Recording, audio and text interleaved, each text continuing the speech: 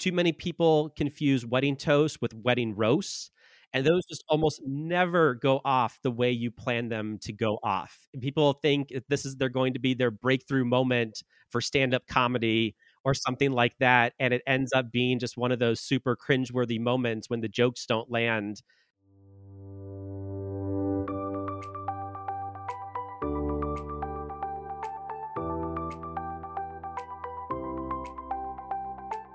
Welcome to the Plan Your Central Florida Wedding Podcast. I'm your host, Amanda Schmidt, editor of Greater Orlando's top wedding publication, Orange Blossom Bride. I'm sure when you said yes, you had no idea you were jumping on this roller coaster that is wedding planning. The goal of this podcast is to help make the wedding planning process less stressful and a lot more fun. We'll provide you with great tips and ideas, along with expert advice from some of the area's top wedding pros. So let's get started planning your Central Florida wedding. From planning and attending pre-wedding events to being the right hand of the couple the day of the wedding, there are many duties that come with accepting the best man or maid of honor roles.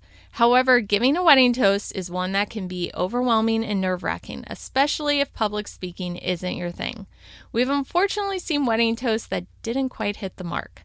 But giving a thoughtful and heartfelt wedding toast is something that can be achieved by anyone.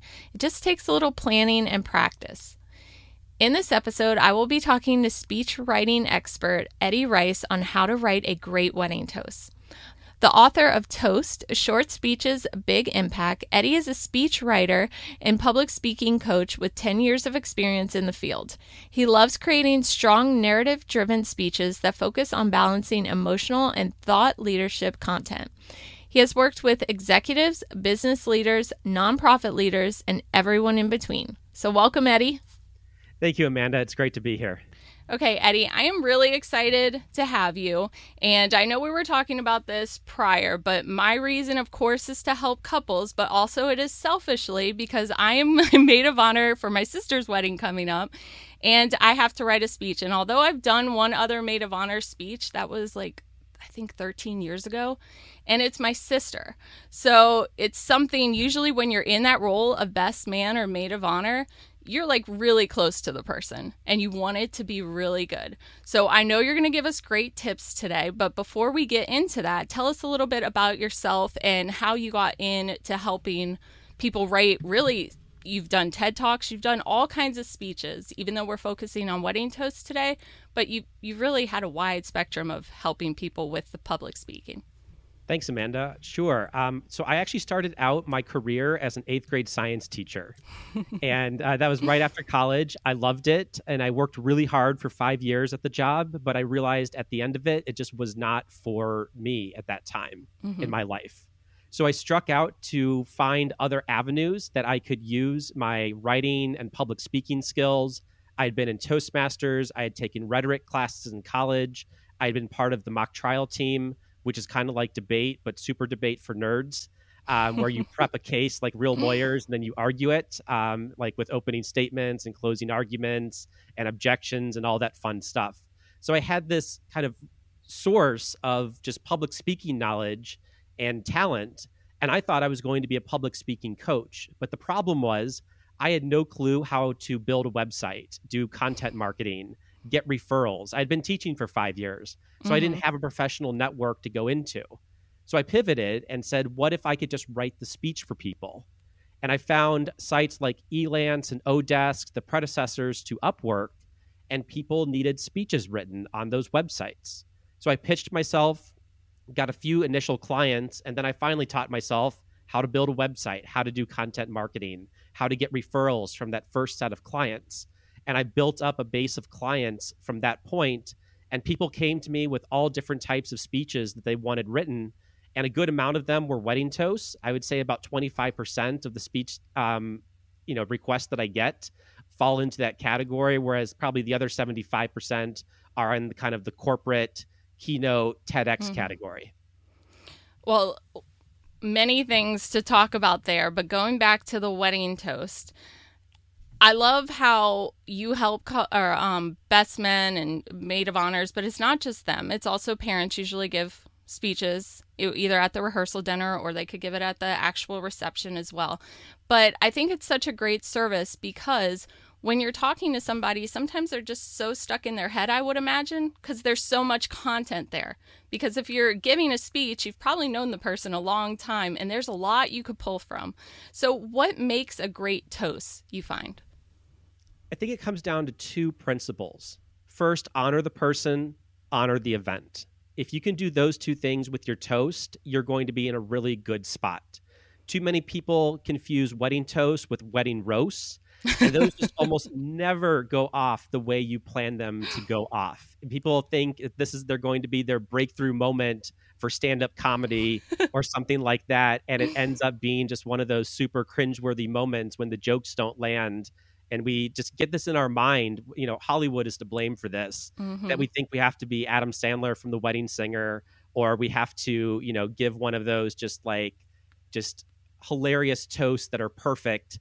And it's like, look, you don't have a team of screenwriters, at your side to write those toasts for you, much like, unlike the actors in all of these movies. Mm-hmm. So what it comes down to when you're honoring the person is finding stories about them that you want to tell in a heartfelt way.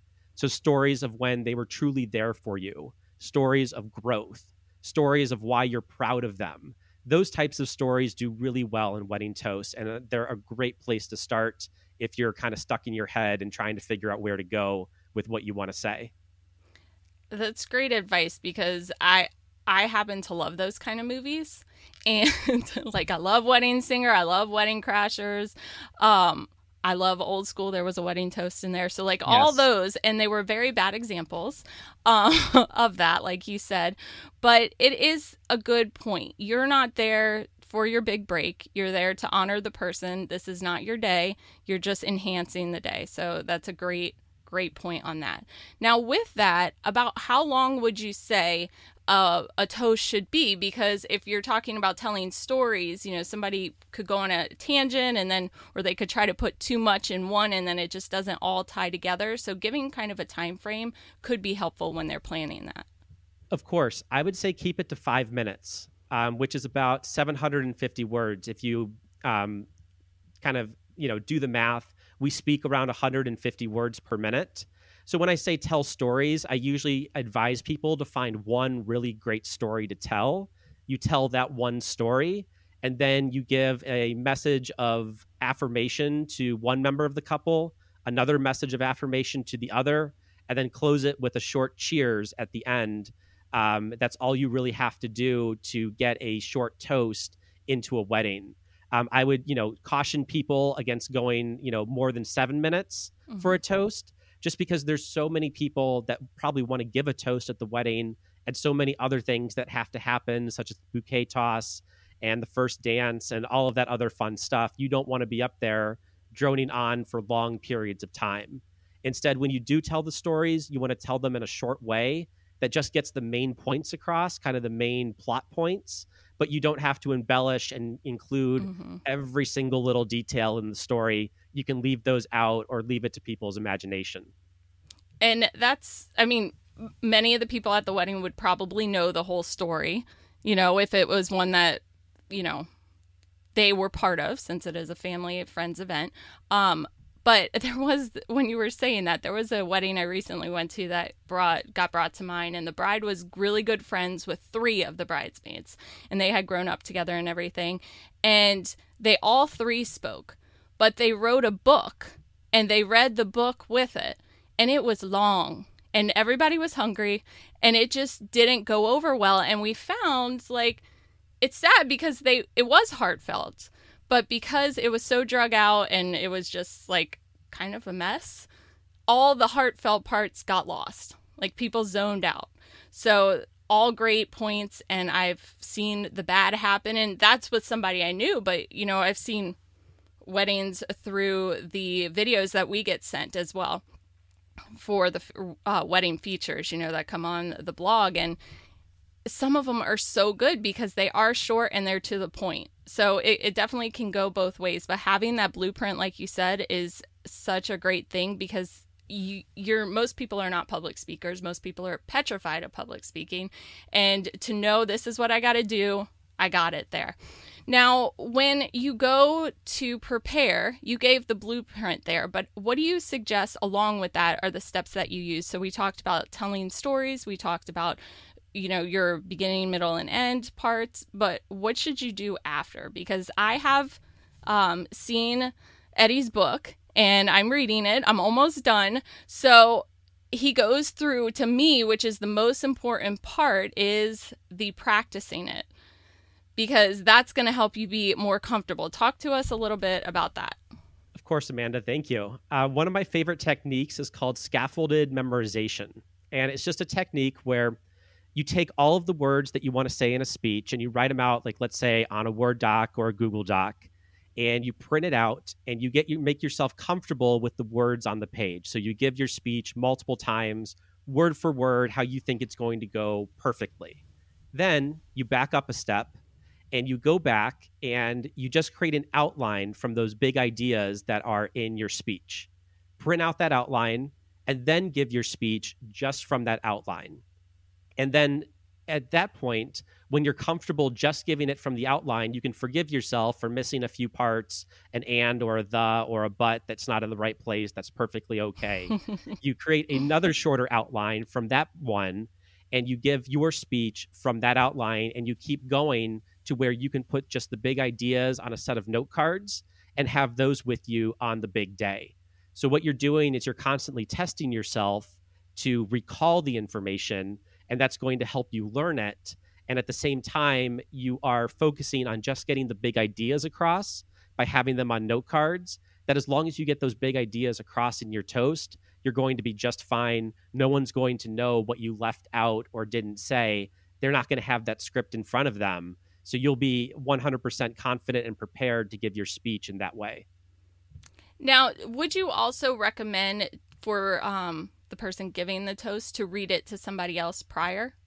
Yes, 100%. So I talk about this in the book a little bit, where I would first read it to yourself on a voice recorder app and play it back so you can hear what the toast is going to sound like. And this editing method of just reading it out loud and hearing it out loud is going to help you catch all of those awkward sentences and phrases. You're going to hear if a joke is going to land or not pretty well.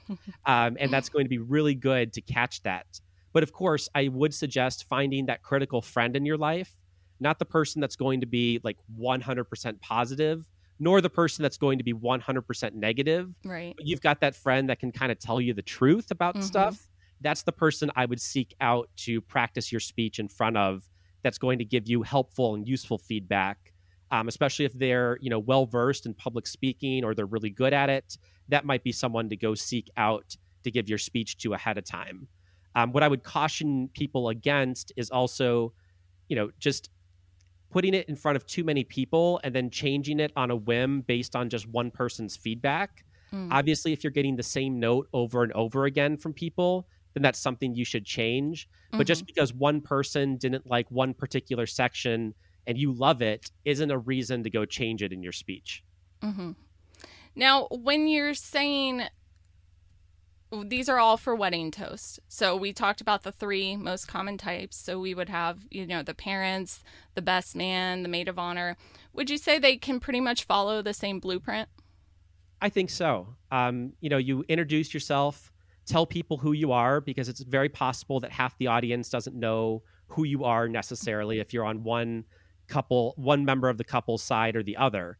So you do want to tell people who you are, tell that one great story, give some messages and advice to the happy couple, and then end on a toast that's unique to that couple as well. And that's going to be a really good method of doing it, whether it's a maid of honor, best man, parents of the bride or groom, however you want to do it. It's going to work across anyone giving the speech.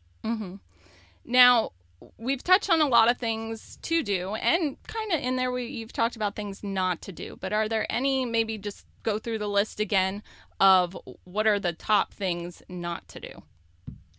A lot of people want to read their speech from their cell phone, and I would suggest note cards instead for a few reasons. One, the wedding day is a pretty long day, and your cell phone may die by the end of the day. It may run out of battery. Yeah. And two, it also interferes with the photographer, because if you have that phone up and you have the backlight onto your face, that's going to make it really hard to take effective pictures while you're giving the toast. That backlight is going to reflect back on you, and it's going to mess up the photography. Talked with a few wedding photographers about this, and they agreed wholeheartedly about this tip.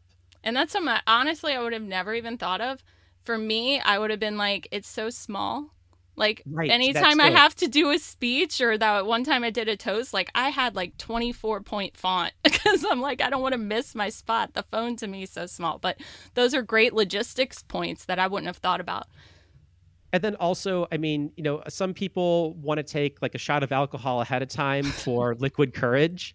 I think one shot's fine, but like 3 to 5 ahead of time is not going to go over too well. So make that your reward after giving the toast to start drinking. But I would just, you know, go onto YouTube, search for wedding toast fails, and you're going to see too many examples of people that drank too much, prepared too little, and they show up on YouTube for all the wrong reasons. And that could be when you drink, is when you're watching those YouTube videos for entertainment. Exactly. Oh my gosh. So such good advice. Is there anything else that you can think of just off the top of your head? And before we get to that, I would like to mention, by the time this podcast goes live, Eddie's book will be available. So you can definitely get the full scope of everything then. But any last minute things that you think can really help somebody fine tune it, whether it's they're really nervous or whatever it may be?